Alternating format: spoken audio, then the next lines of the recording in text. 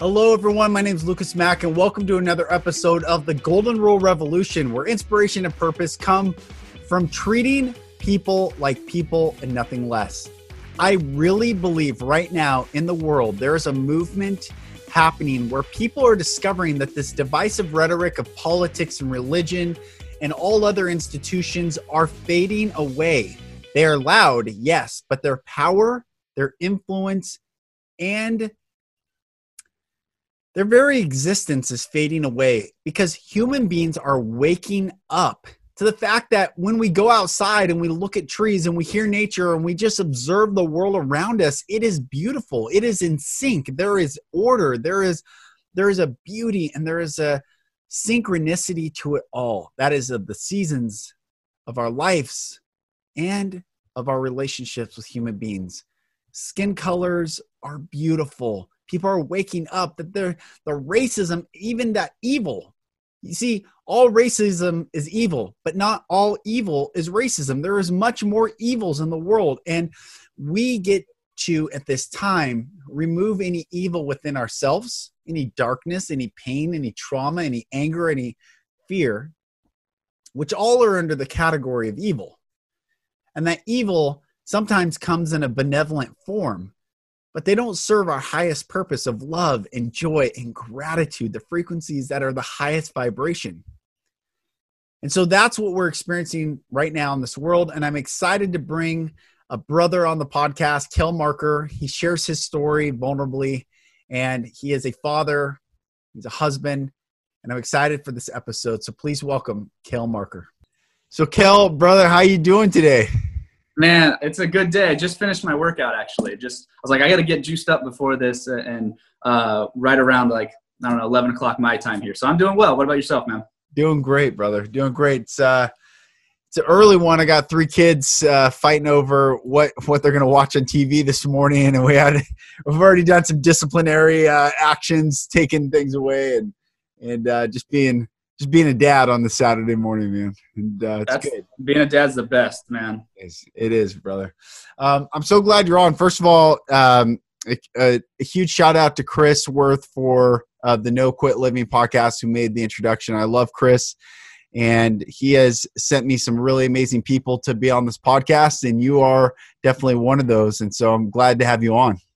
Yeah, I'm thankful for Chris as well. I'm thankful for being on his podcast, a guest on his podcast, and then obviously introducing us, and happy to see where this kind of takes us on this journey. So I'm excited, man. This is good stuff. It's good. So tell me, you have a podcast, you have a journal, you've had quite a journey, but tell me, where'd you grow up and what led you to where you are right now? Oh, that's a big one. So a little bit, I grew up in rural Ohio. I grew up in a place called Greenville, Ohio. And in the county, it's the biggest place. And it has 13,000 people maybe in it. So tells you how big that place is. My dad was a baseball coach. So he coached spring and summer. And so I always wanted to be around my dad. And so I followed him everywhere. I mean, I grew up on the diamond. I raked the diamond. I drove the lawn tractor and cut the grass and, tended to the field. And I grew up playing baseball. And eventually it took me through to college, and where I played 2 years of college baseball. And when I was growing up, I really just wanted to fit in, honestly. So that's what I did. I was pretty good, very good at being a chameleon. I could get along with the what would be called the emo kids, or the druggies, the jocks, the smart. Like, I got along with everyone and happily did that. And then I went to college and kind of did the same thing, but had a little more free time to figure out who I was.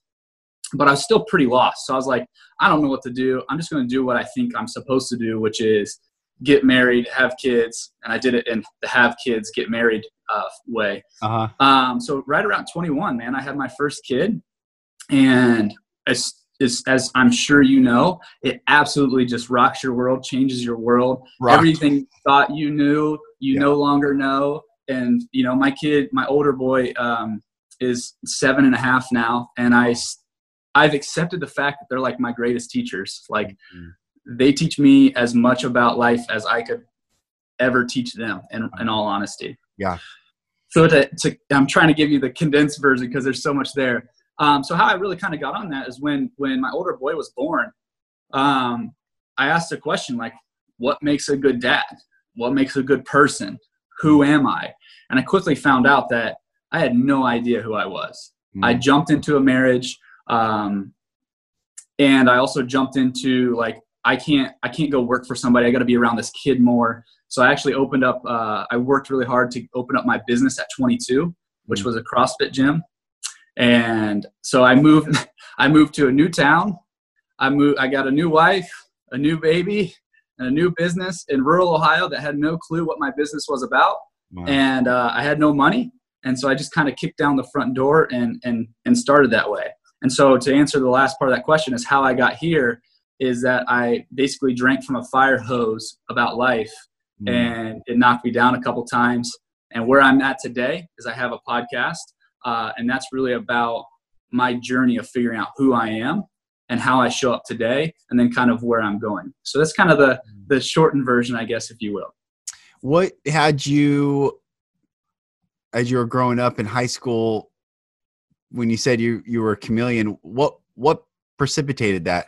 Did you experience trauma growing up? Did you have fear? What was the precipice for that? Yeah, that's a great question and something I've been reflecting on.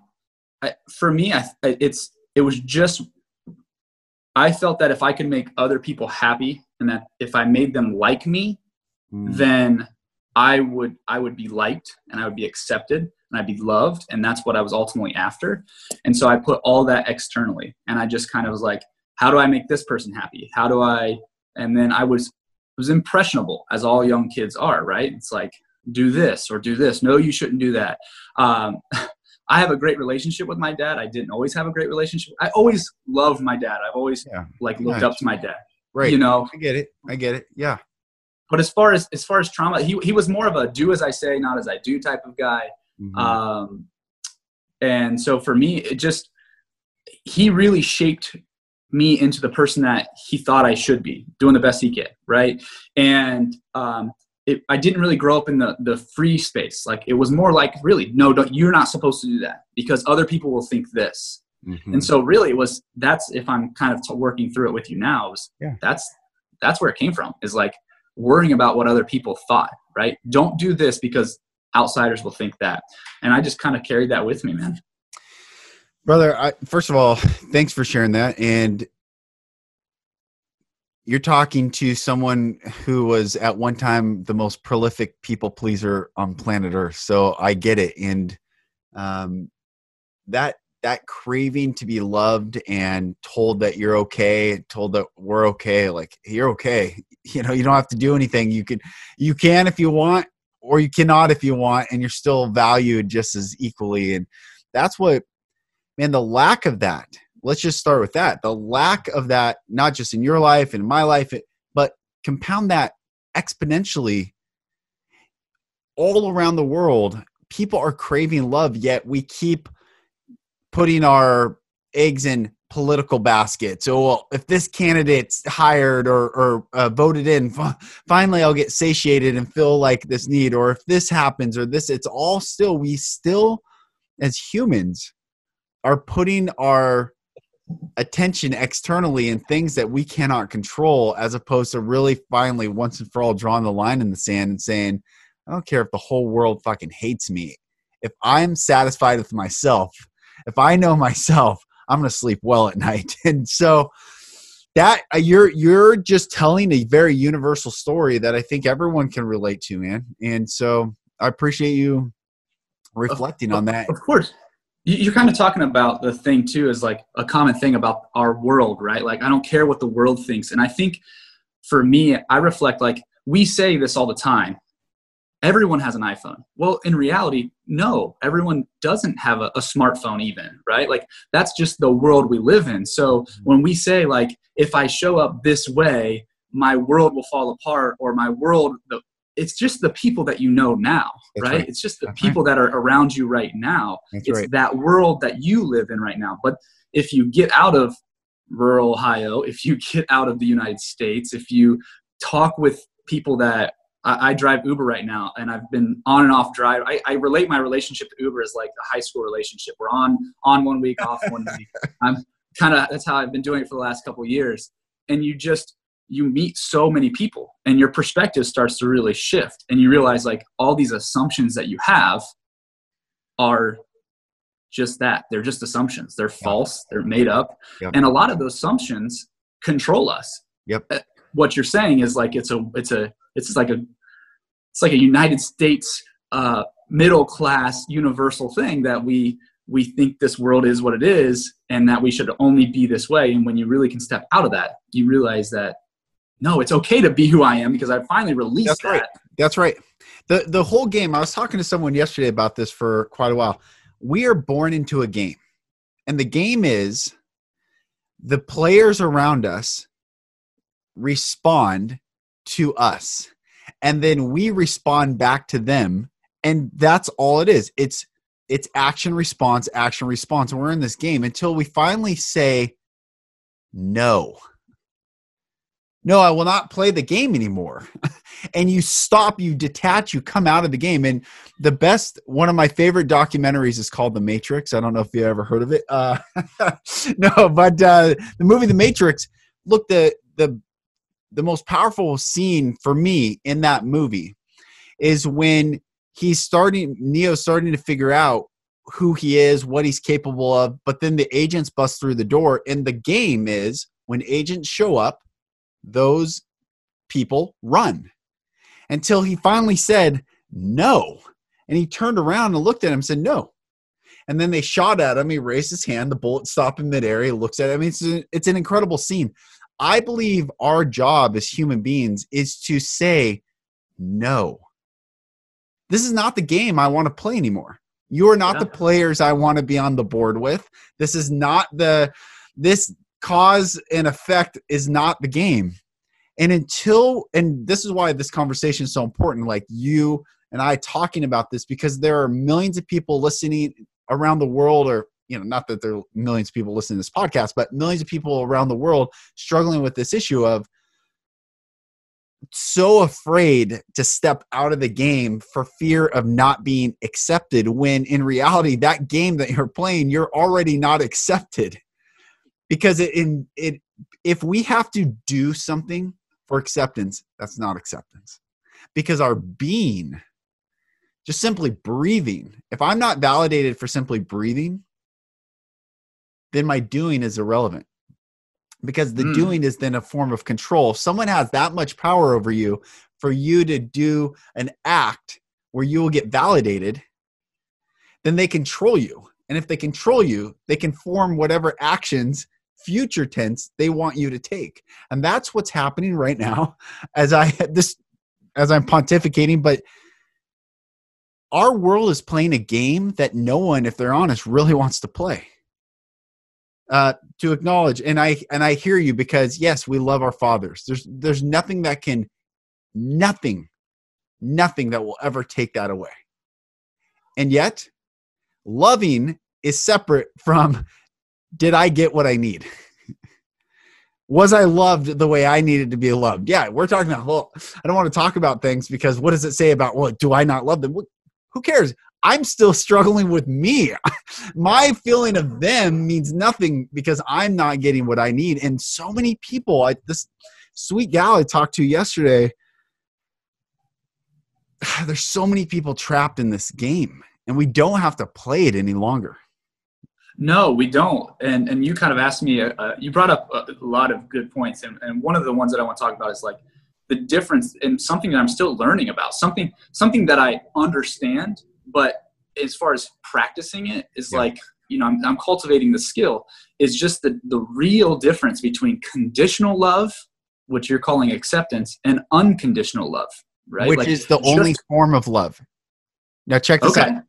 There is no such thing as conditional love. Just conditions. It's just conditional. There's no such thing as unconditional love. There's only love, and love is always unconditional. When someone calls condition love, it is no different than calling a McDonald's hamburger, Kentucky Fried Chicken. They're not the same things. They're not. Yeah, That's interesting. you can get them at fast food restaurants, but they're not the same things.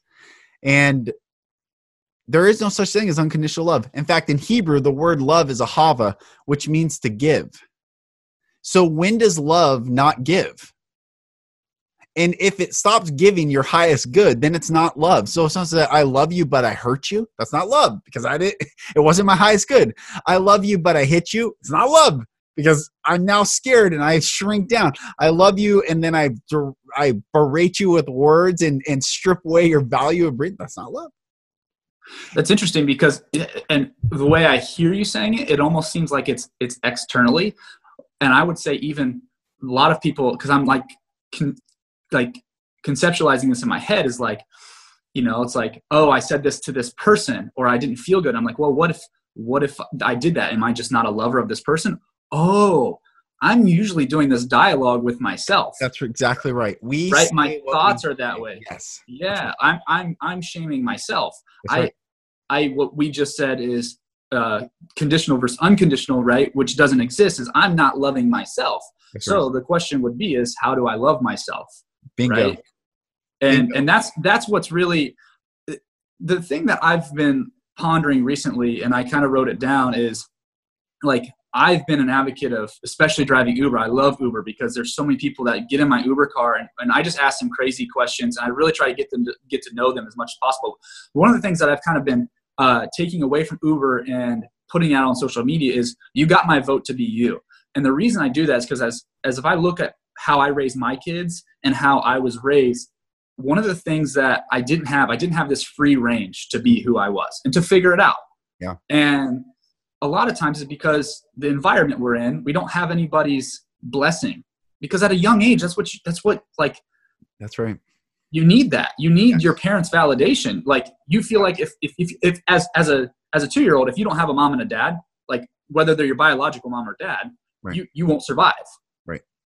And so you need them. And so from a survival standpoint, you want to follow through with what they are, what they say you should do. Yeah. And so one of the things that I'm advocating for right now is like to people, like I had a young lady in my car yesterday who has a beautiful voice and she doesn't want to sing because she's afraid. Yet I created a space and she sang for me. And so one of the things I'm like, you've got my vote to follow your dreams. You've got my votes to be who you are. And that way, at least someone in this world has your back. That's beautiful. That's giving you the space. Yeah, that's beautiful. I mean, catch all that's beautiful. You have my vote to be who you are. It takes one person to give someone permission, like you just giving that person to change a life. However, I'm going to tell you a story. Trying to think. I think it was when I was in 7th grade. I ran for class president in 7th grade for the following year to be in 8th grade. And I did, had posters around the school, did the whole shtick, and I ran against this other guy, Sam, and I voted. They came to vote. Everyone voted around the school. And I voted for the other guy because I thought it would be too self-grandizing. I wouldn't be humble. I thought being humble is voting for the other guy. And guess what? I lost by 1 vote. I thought, man, why did I vote for that? What was the purpose? If I really thought I was worthy of leading in that position, and where did I get that thought that it would be too, I thought, braggadocious or, cocky to vote for myself. Anyway, it was a lesson I've never forgotten. And it gets back to if our primary is not loving ourselves, we cannot love another person because we won't be present with that other person. This is what people don't understand. When you, and I've come from hardcore Christianity religion where they talk about the self-love movement as like antithetical. It's gross. I mean, there's all these narratives. Look, if you don't have love in yourself, you won't be present with another person. You can't sit and just ground and be with them. And you cannot give love if you don't have love inside yourself. You might have kindness. You can give kindness. You might have, smart words or whatever, but love is to be present in your body. And that's what this world, and that's what I'm glad we're talking about this, is we don't know how to love ourselves. We're not being taught how to love ourselves. And one of the things I talk about, to build self-love, we have to be courageous. We must take courageous acts, courageous steps. And that's what I mean, getting back to the Matrix and the game. The most courageous step is to say, no, not playing this game anymore. And the more courageous acts we take in our lives, the more self-love we'll have. Like, man, I'm proud of myself. I don't care if anyone else is proud of me. I'm proud of myself. I did something that made me afraid and made me scared and made me nervous and made me question my reality, but I stepped through it anyway. Wow. Oh, man. And when we build that muscle up, brother, there is nothing in this world that can keep us from going and making the great impact that we want to make. And so anyway, just hearing your story there, it really resonates with me because I've had to work on that a lot in my life. Yeah. I mean, and you're speaking to a lot of things like loving yourself, which I'm curious to know what your definition of that is. And I think it has a baseline to it, but I think it morphs per person and what that really looks like. And a few things that kind of come up in me is, one, when you love yourself, it creates internally a safe place. Yes. Like, it creates a security. Like, once you can be courageous here and you can break through, which is an interesting thought and maybe worth exploring, maybe not today, but it's like, I look at my kids are 7 and 5. Do they really need to learn to love themselves, or do they already love themselves? And maybe 7 and 5 is maybe now they're being like, they're unlearning that. But my question to you is like, we've actually got to be courageous to step back into ourselves. That's right. That's exactly right. It's 100%. We are born in love. Babies come with their arms open. They don't reject love. They don't reject hugs. They're not afraid. But when that first pain gets inserted by the loving figure, then we start to learn that love is not safe. Our natural state of being is love. And then we as adults must unlearn the pain to get back to our original state, which is being loving, which is speaking until we get our needs met, which is crying and expressing pain until it's out and then we're done. Which is being present in the moment. Yes, you nailed it on the head. It's unlearning that which we've learned to get back to our original state.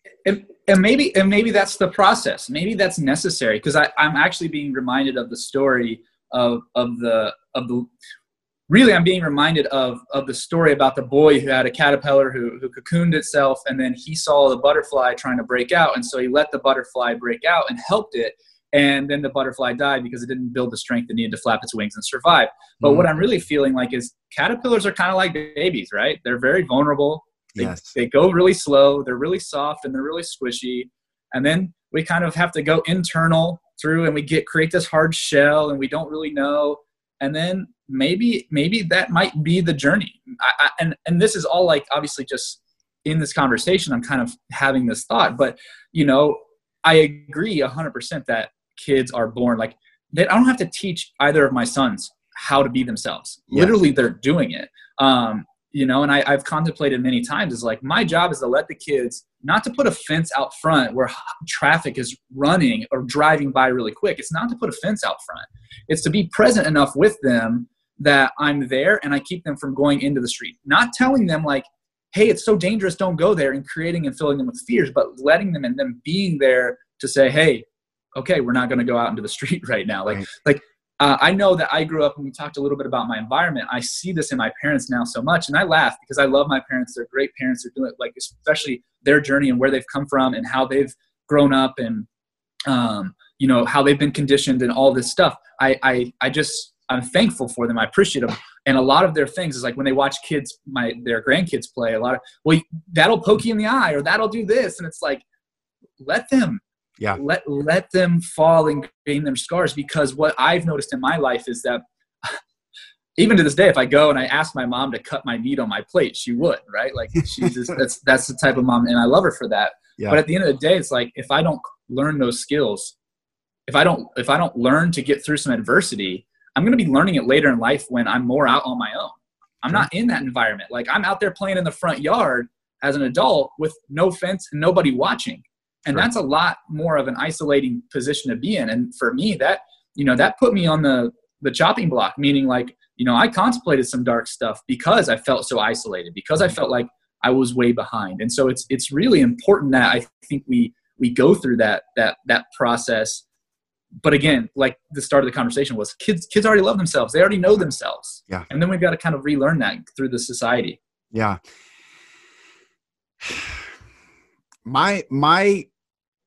So I lead men's retreats and help a lot of, I work with men in men's groups. I also do coaching with men and women.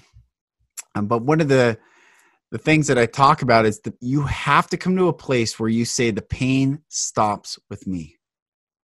It stops. It shall not pass beyond me. The pain that was given to me and presented to me, and the trauma, the confusion, the worry, the constant, the world's not safe. We don't say it stops with me, it's whatever's in me that is a natural inclination to come out of me, I will stop it if it's not the highest good, the highest order, the highest blessing, the highest peace, that is the work of a responsible leader, is to say, yes, I've had all these inclinations and I will check them. I will deal with them so that what comes out of me is the highest good for those that follow. And that be that children, be that society. We need, I think, in this, what we are lacking in society, what we're lacking in our social narrative, are people taking responsibility for their own emotions, their own actions, their own behaviors. What we are flooded with is indicting others for their emotions, their actions, and their behaviors. Before we hopped on and recorded, I'm almost done with Facebook. I'm almost in Facebook, it is so vitriolic on Facebook. And I've seen it for years, but I feel like this quarantine is left because people, I guess, have nothing other to do than focus on this and watch news, and news sets narrative and tone, and then they regurgitate out to. But this one guy posted a really good article, and these people just lambasted him, just attacked him like assassins. And I'm like, for what point? For them to feel right? To be right? And so you're right. Cool, you're right. And then you're alone and no one likes you. So congratulations. You were right in something that you didn't need to be right about, because you're so letting all that anger pass through you, as opposed to dealing with it internally and saying, wow, why am I triggered by that?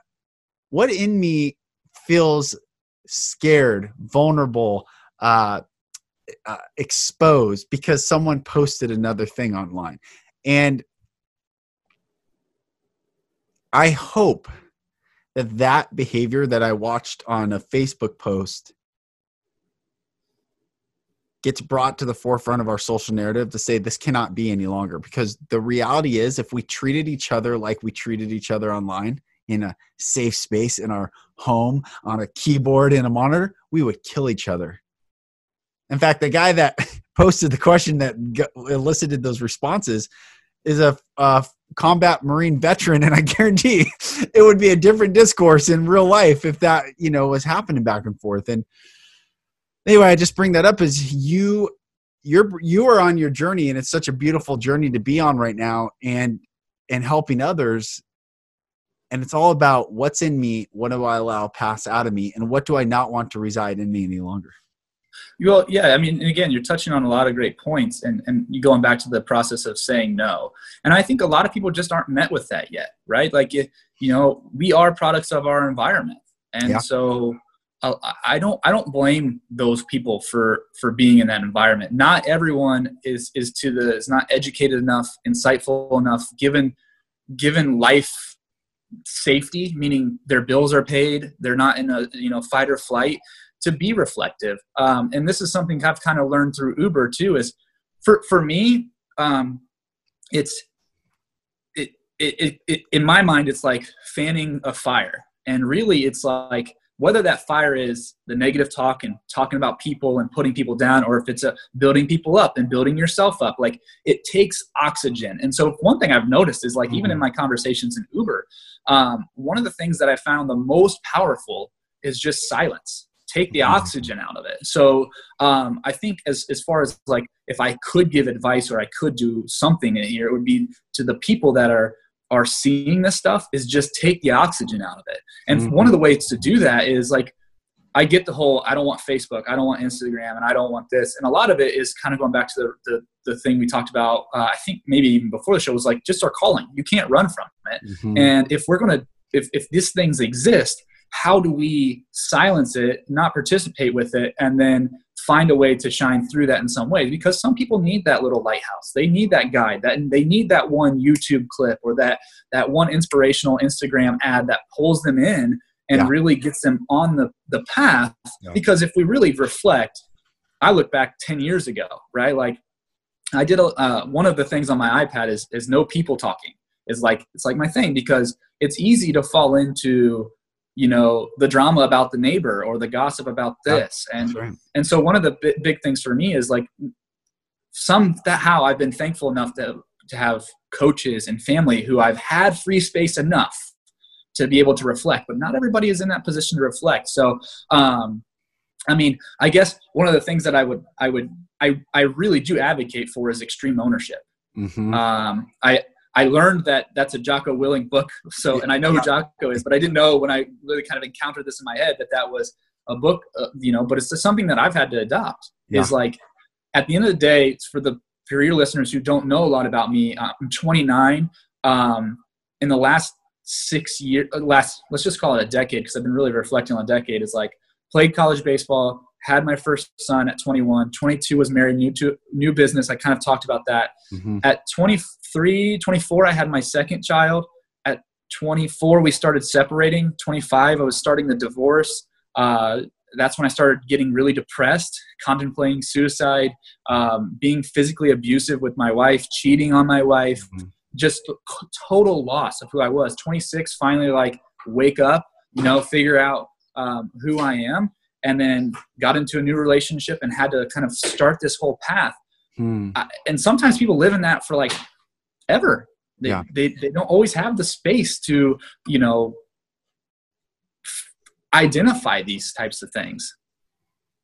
So, I mean, for me, I've had to look at all of that and be like, it's extreme ownership. Like the only common cause isn't the high school, you know, the junior high girlfriend I had, or the junior high friends I had. It's not the college roommate I had. It's not, you know, my ex-wife. It's not the gym. It's none of these things. It's I've been in my life, all of it. It's not even my parents. It's me. And so when I can say, and the funny part is like when I can look in the mirror, which is a reality, is a lot of people, I believe, can't and don't look eye to eye in their mirror and have a conversation with themselves. One of those being, I love you. Can you look yourself in the eyes and say, I love you? Fortunate for me, I can do that today. And I couldn't do that 3 years ago.